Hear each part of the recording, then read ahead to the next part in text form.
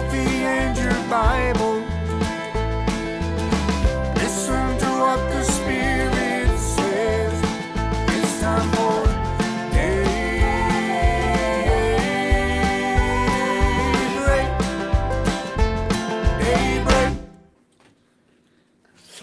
Good morning. Today is August the 11th, year of our Lord 2022. We are the Nesbitts and Rachel. Morning. This is Daybreak Live. Let's get it going. Boom. All right, good morning. Today we are going to read Revelation chapter 4. So I'm thinking of holy songs that would go with this chapter. We'll read the whole chapter today, and then we're going to talk about some pitfalls and guidelines as we move on from here into Revelation. So let's turn this off.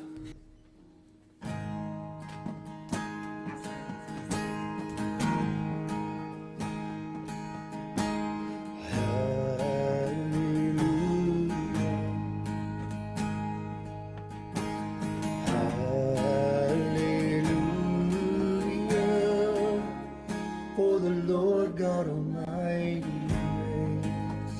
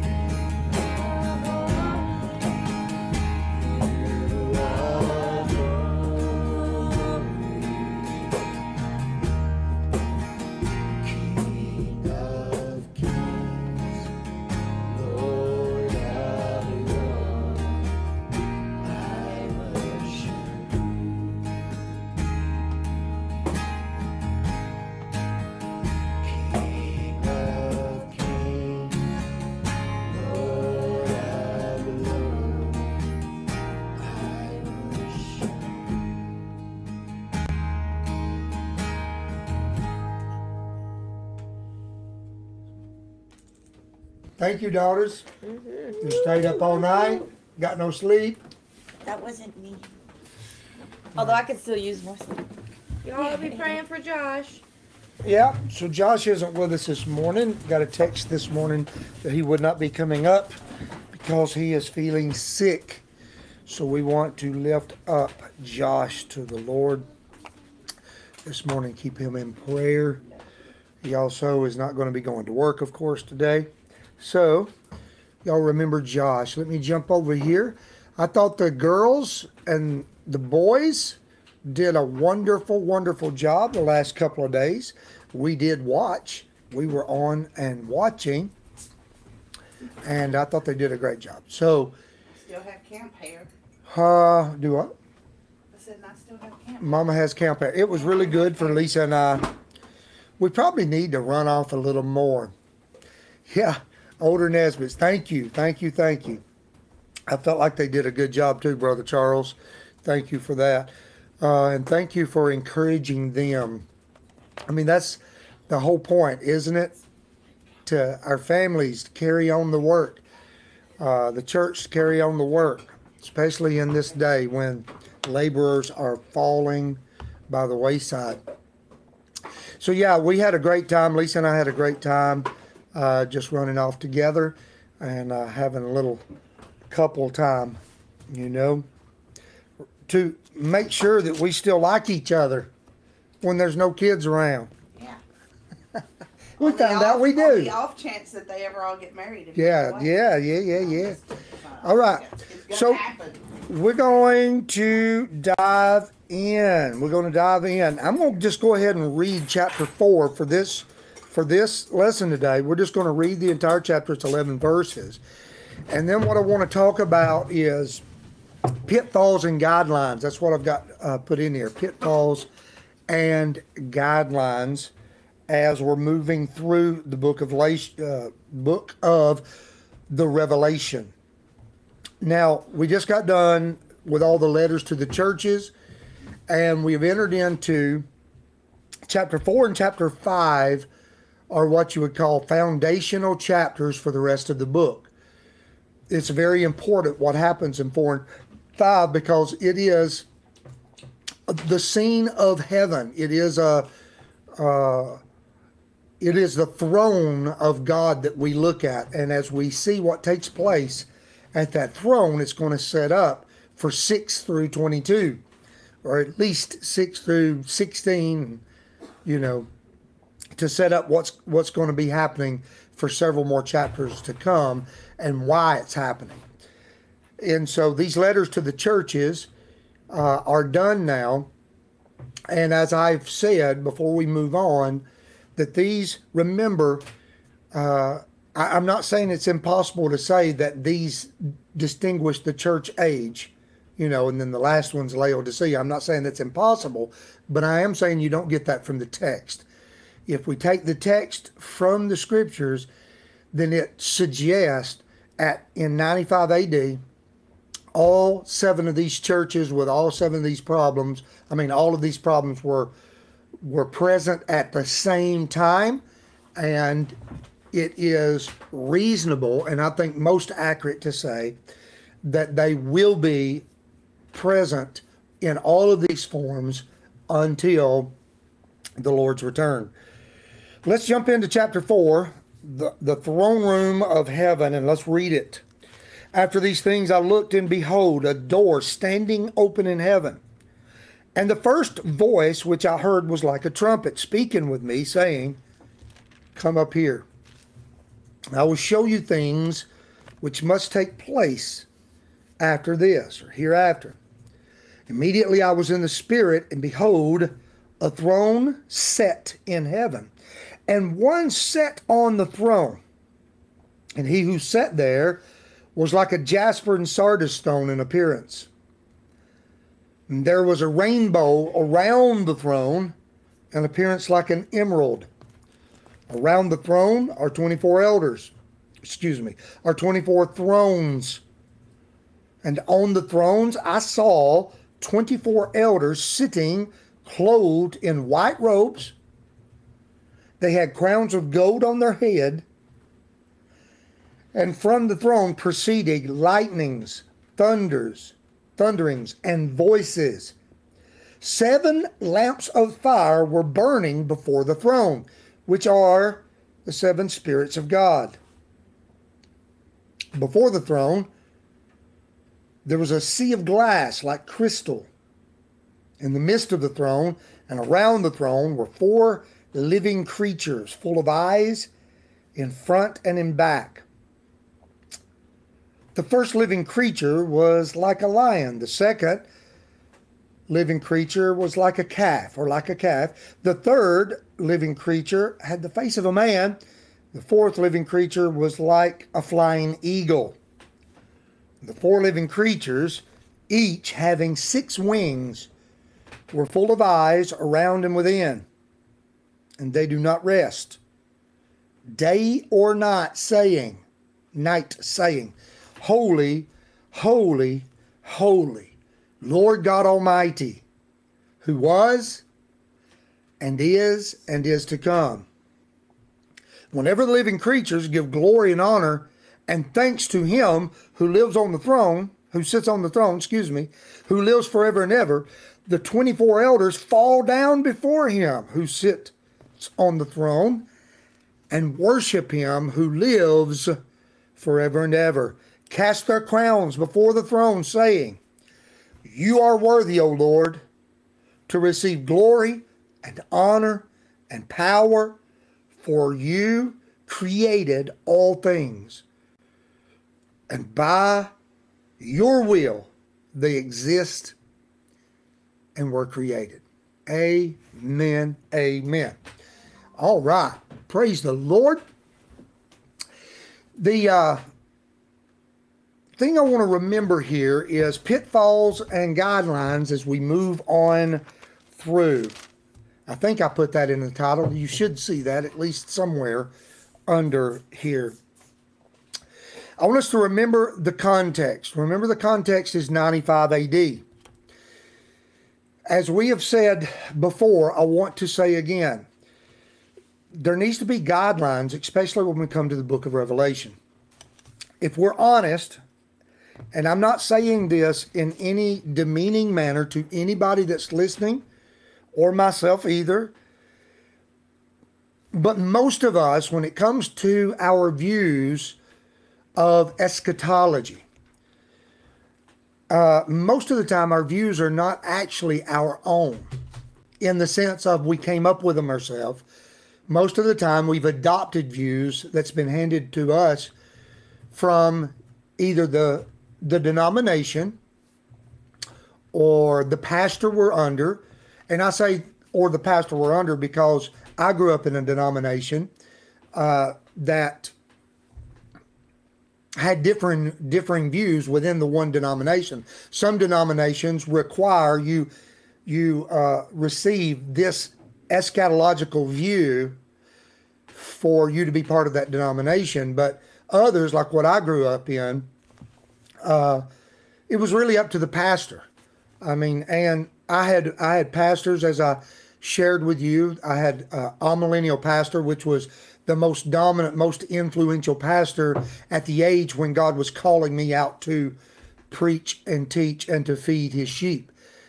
My pastor was amillennial. I had a pastor I thought a great deal of, 2 different ones.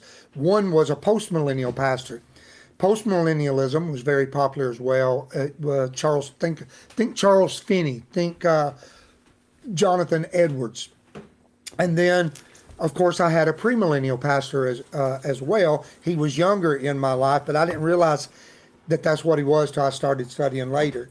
Now, I'm only saying this to say, as far as pitfalls go, when we are reading the book of Revelation, we want to try not to. Here's some things I'm going to try not to do. Now, I've shared with you my views, so it's impossible for me not to have my views come into as I'm trying to explain Revelation. And I realize that. But the views that I have now, I have because I've been getting them from the text for a few years. And it's not just something I've always heard, if that makes sense. And it's really hard when we read scripture to not force our views onto the text. It's like I have this view of how things are going to go down, and as I read the word, I stick my view in it. I force my view onto the text. We're going to try our best not to do that, okay? And that doesn't mean, within historic Christianity, there's many different views, especially when you get to the book of Revelation. Matter of fact, you can take any part of what I just read in chapter 4. I've listened to hours of scholars' opinions on, say, the 24 elders I've listened to hours of talk and debate on them. And people say they give you like 6 different views.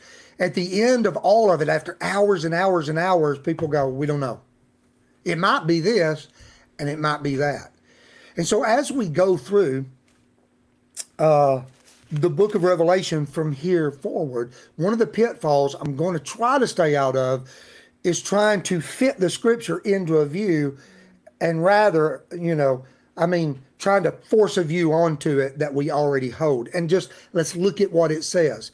Now, one of the ways we're going to do this that's going to help us, that doesn't mean I still hold a futuristic view of Revelation, especially from 6 on. But that being said, there's got to be reasons you hold that. And at some point, the reasons need to be yours, not somebody else's. One of the ways I want to do this, or that I'm trying to do this, is to remember the context. I shared with you in verse 3, chapter 1, verse 3, that the Lord Jesus, Yeshua, said, "Blessed is he who reads, hears, and keeps the words that are written in here." So John is given a letter. He's seeing a vision and he's writing it down. And the Lord himself, the King, the one that came off the throne, says, blessed is the one who reads this letter that John wrote, who hears what it has to say, absorbs it, and keeps those things that are written therein, which means it has to be able to be appropriated to the 7 churches it's written to and from their future. It has to say something to them. It's not written in a vacuum. In other words, Jesus did not send this letter to 7 churches to say unto them, this has nothing to do with you. It has nothing to do with the time you're living in. It only has to do with somewhere beyond 2022.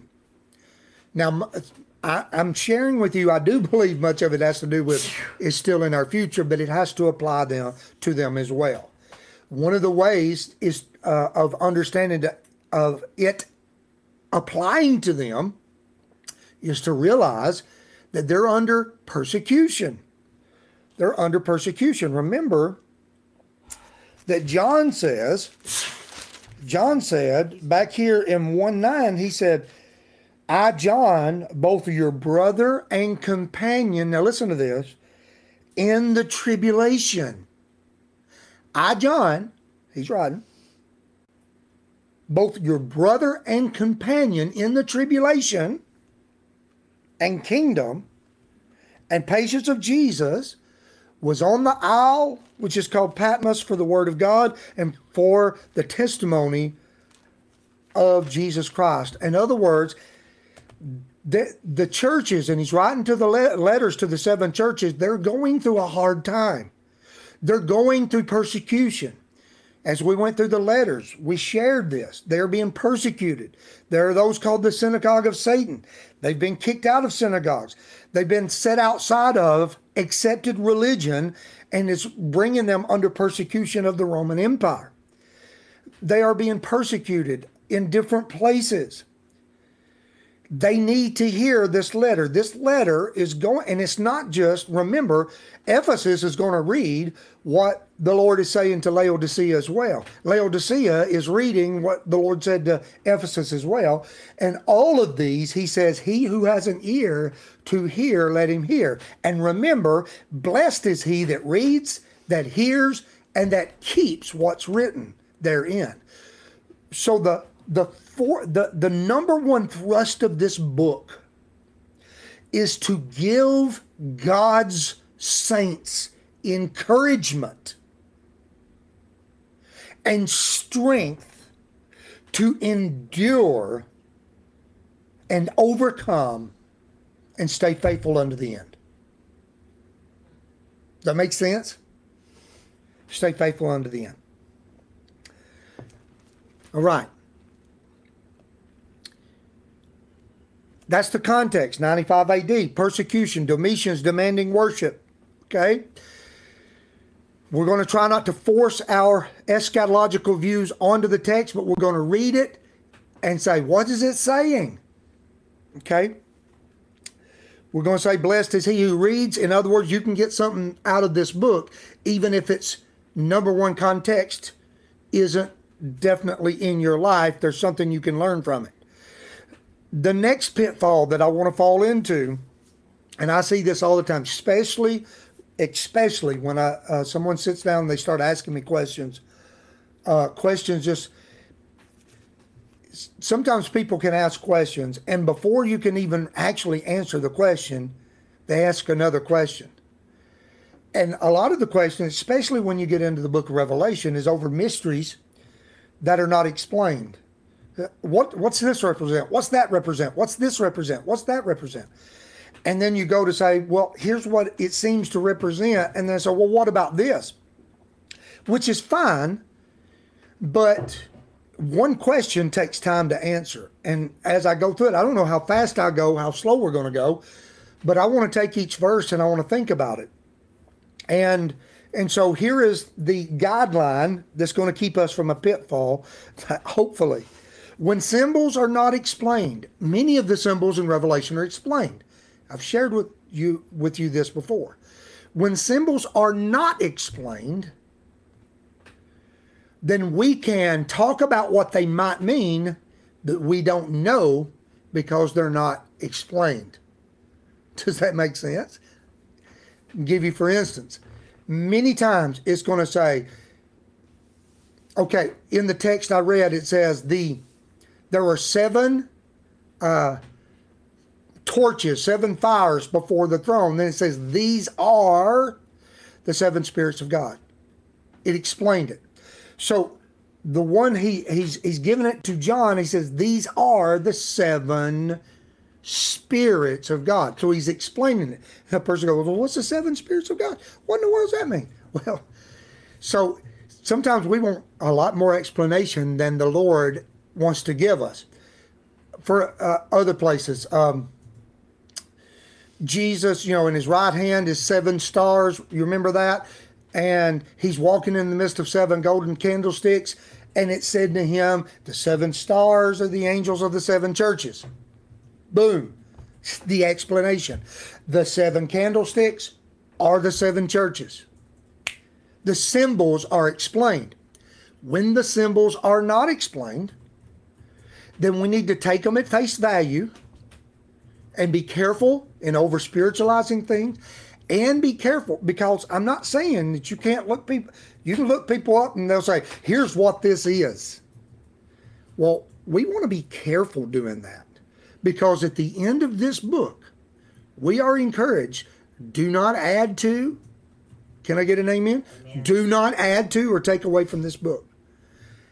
God does not want me to add to this book. He wants me to read this book and to teach this book to the revelation that he gives, but I am not to add.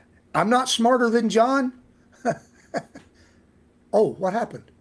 Too long? No, just let me know. Oh my gosh. No, I got to get through these. Okay. You've been gone a couple of days. Number 2, number 3, number 4. I don't know where we're at. The book of Revelation is about the final Exodus. We'll talk more about that tomorrow. It's about the final Exodus, okay? There's things that we're going to see. I've said this before in previous broadcasts. About 70% of the book of Revelation is alluded to. It's alluding to things that are in your scriptures. We're going to talk about things. We're going to see this. When we get into chapter 4, tomorrow we will start the study with verse 1. And you're going to see, he sees a door open in heaven. Ezekiel saw heaven open as well. Okay? And these things help us to understand. So I'll cut it off there. Pitfalls. Thank you, wife. Pitfalls, guidelines as we go through. So if you can help me with this, that's what we're going to try to do. We're going to take the text. We're going to look at it. We're going to look at Old Testament scriptures that also seem to allude to it. And we'll do our best, but we're not going to be dogmatic on things that are not explained. And with that, we'll get off of here. Let's just say a quick prayer, if you'll join with me, for everybody that's sick right now. Lord, in Jesus' name, we ask you to bless Joshua and bring healing to him and all the others that maybe have typed in prayer requests this morning. I haven't even been able to see them yet. But Lord, we pray for those that are hurting, those that are having surgeries, those that are going through difficult times. Lord, that you will bless them, that you will help them and bring them through it. In Jesus' holy, precious name. God, give us anointing as we begin now to unfold your beautiful words of an open door in heaven tomorrow. Please help us. In Jesus' name, let's say the Lord's Prayer together. Our Father, who art in heaven, hallowed be your name. Your kingdom come, your will be done on earth as it is in heaven. Give us this day our daily bread, and forgive us our trespasses, as we forgive those who trespass against us. And lead us not into temptation, but deliver us from evil. For yours is the kingdom and the power and the glory forever. Amen and amen. All right, love you guys. Thanks for being here. Kind of sorry I went over too long. Tomorrow's Fear Not Friday. And you wasn't too bad. Just 9 minutes. All right. Bye.